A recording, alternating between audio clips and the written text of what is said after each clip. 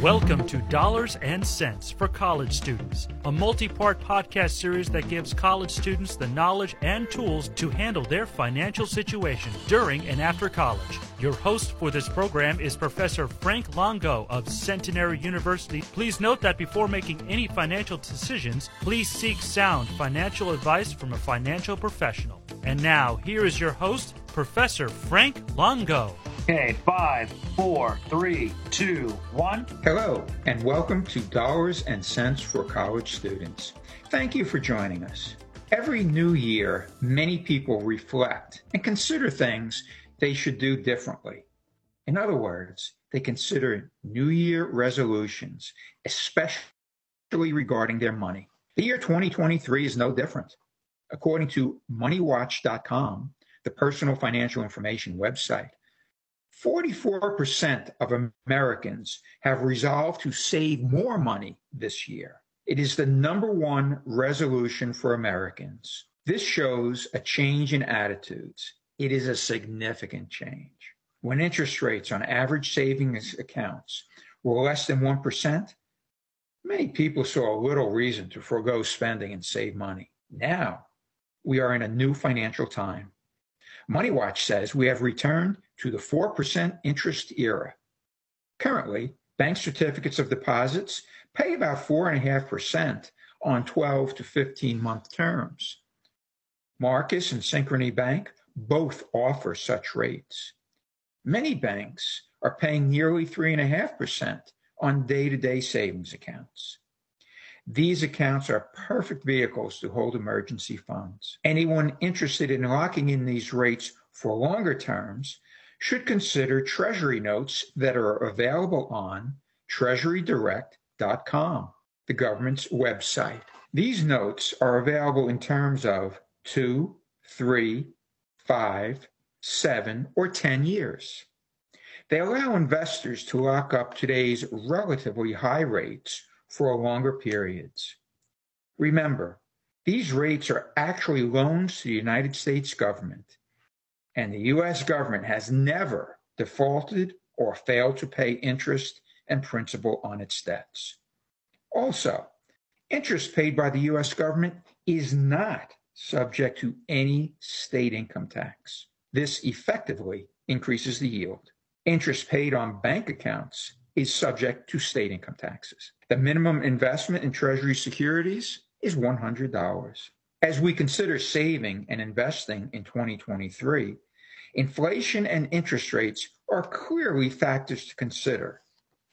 Let's add to the conversation the announcement that inflation for December of 2022 rose again to 6.5%. This is an increase from December of 2021. But it is part of a declining trend, and it was slightly less than expected. It is less than the November 2022 increase. Clearly, the Federal Reserve's efforts to curb inflation, including raising interest rates to the highest levels in 15 years, they're working. This supports locking in interest rates on CDs and Treasury notes, as we discussed previously. Remember that bank deposits are insured by the FDIC for up to $250,000, and that the U.S. government has never defaulted on its debt obligations. So with regard to those accounts, they are safe.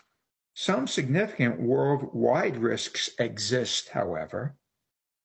1,200 industry leaders and experts on risk expressed their assessment of risk in the World Economic Forum Economic Survey. Despite good U.S. inflation trends, or relatively good trends, those surveyed are still concerned about worldwide inflation. While they recognize in some places it is falling, they don't see it reaching the Federal Reserve's 2% target anytime soon. They also express concerns about unsustainable levels of debt, low economic growth and investment, and the continuing crisis from the Russian-Ukraine war. They identified the energy supply crisis resulting from the sharp decline in energy provided to Europe by Russia as the most serious intermediate risk. They don't expect this issue to be resolved anytime soon, and they see it leading to increased European inflation and suffering. It is interesting to note that they don't see COVID as a major risk. They see it as a risk, but a minor one. Considering the risks just discussed and the recent volatility of the stock market, how should investors proceed with respect to stock? First and foremost, proceed cautiously. Secondly, there are opportunities for investment in companies that may alleviate some of the world's risks. The World Economic Forum expects energy to be a leading issue. We agree. Energy powers the world, and reliable supplies add to the quality of people's lives. The question is, where will the energy come from? We have discussed at great length renewable energy and leading companies that will provide it. Renewables represent a great opportunity for investors, especially since governments, companies, and people throughout the world recognize its value. The problem is that supply chain issues and difficulties acquiring the rare earth minerals necessary to build electric vehicles, batteries, and other necessary components have slowed the transition process. Of course, the Russian invasion of Ukraine has deeply impacted European sustainability efforts, as well as creating dangerous shortages of energy to provide heat for homes and energy for business.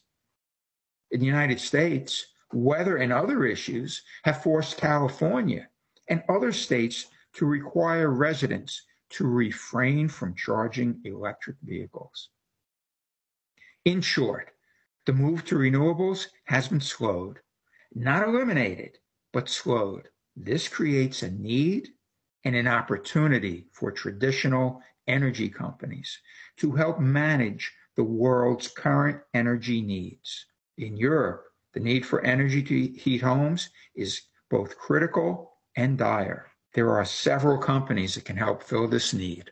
Williams Companies, symbol WMB, is a U.S. energy infrastructure company. It is a major transporter of natural gas. It has benefited and will continue to benefit from the growth of liquefied natural gas exports. This company is helping heat Europe. It's helping it survive the winter. It currently sells for about $32 per share and has a beta of 1.25. So its market risk and reward is higher than the market, or slightly higher than the market. Has a dividend yield of about 5.25% at today's stock price. Kinder Morgan, symbol KMI, is another U.S. energy infrastructure company. It also transports energy through its pipelines and terminals, and is also helping to heat Europe. It has a beta of 0.95, so its market risk is about that of the market as a whole. It projects higher earnings, and Charles Schwab, the brokerage firm, indicates that it is in a longer-term stock price uptrend. Its dividend yield is currently almost 6%. Both Williams and Kinder Morgan are energy transportation companies, and their services will be needed for quite some time. They do represent opportunities, and they pay very good dividends while you wait for the stock price to appreciate. Another company that will provide energy for quite some time is BP PLC. This is a British integrated oil company. It is a large company. It will continue to fill energy needs by supplying fossil fuels now, but it is also dedicated to providing low carbon and renewable energy. Its stated strategy is to focus on simultaneously investing in hydrocarbons and the planned energy transition. What the world needs more than ever right now is a conversation and a series of actions that are involved in the practicalities and realities of today and tomorrow. That is a quote from BP's CEO, Bernard Looney. He also said, our strategy at BP, which we are executing in Europe, the Middle East, and in the United States and across the world, is to invest in hydrocarbons today, because today's energy system is a hydrocarbon system, he added. But we will do this with the lowest possible emissions, while at the same time investing in accelerating the energy transition. BP has invested in and is currently operating solar farms in the United States. It is providing companies such as Meta Platforms with renewable energy based on the risks expressed in the World Economic Forum survey. This seems to be the ideal energy company, as it is working to solve the world's energy problems as they currently exist, but also looking to solve the problems that are expected for the future. BP sells for about $35 per share. It has a beta of 0.75, so its market price is less risky than the market, and it projects rising earnings. This is significant, since many renewable companies are not yet profitable. BP can actually use profits from its fossil fuel business to fund its renewable efforts. That is a good strategy. BP has a dividend yield of more than 4%. So we have some relatively good economic news, but risks exist. They always will.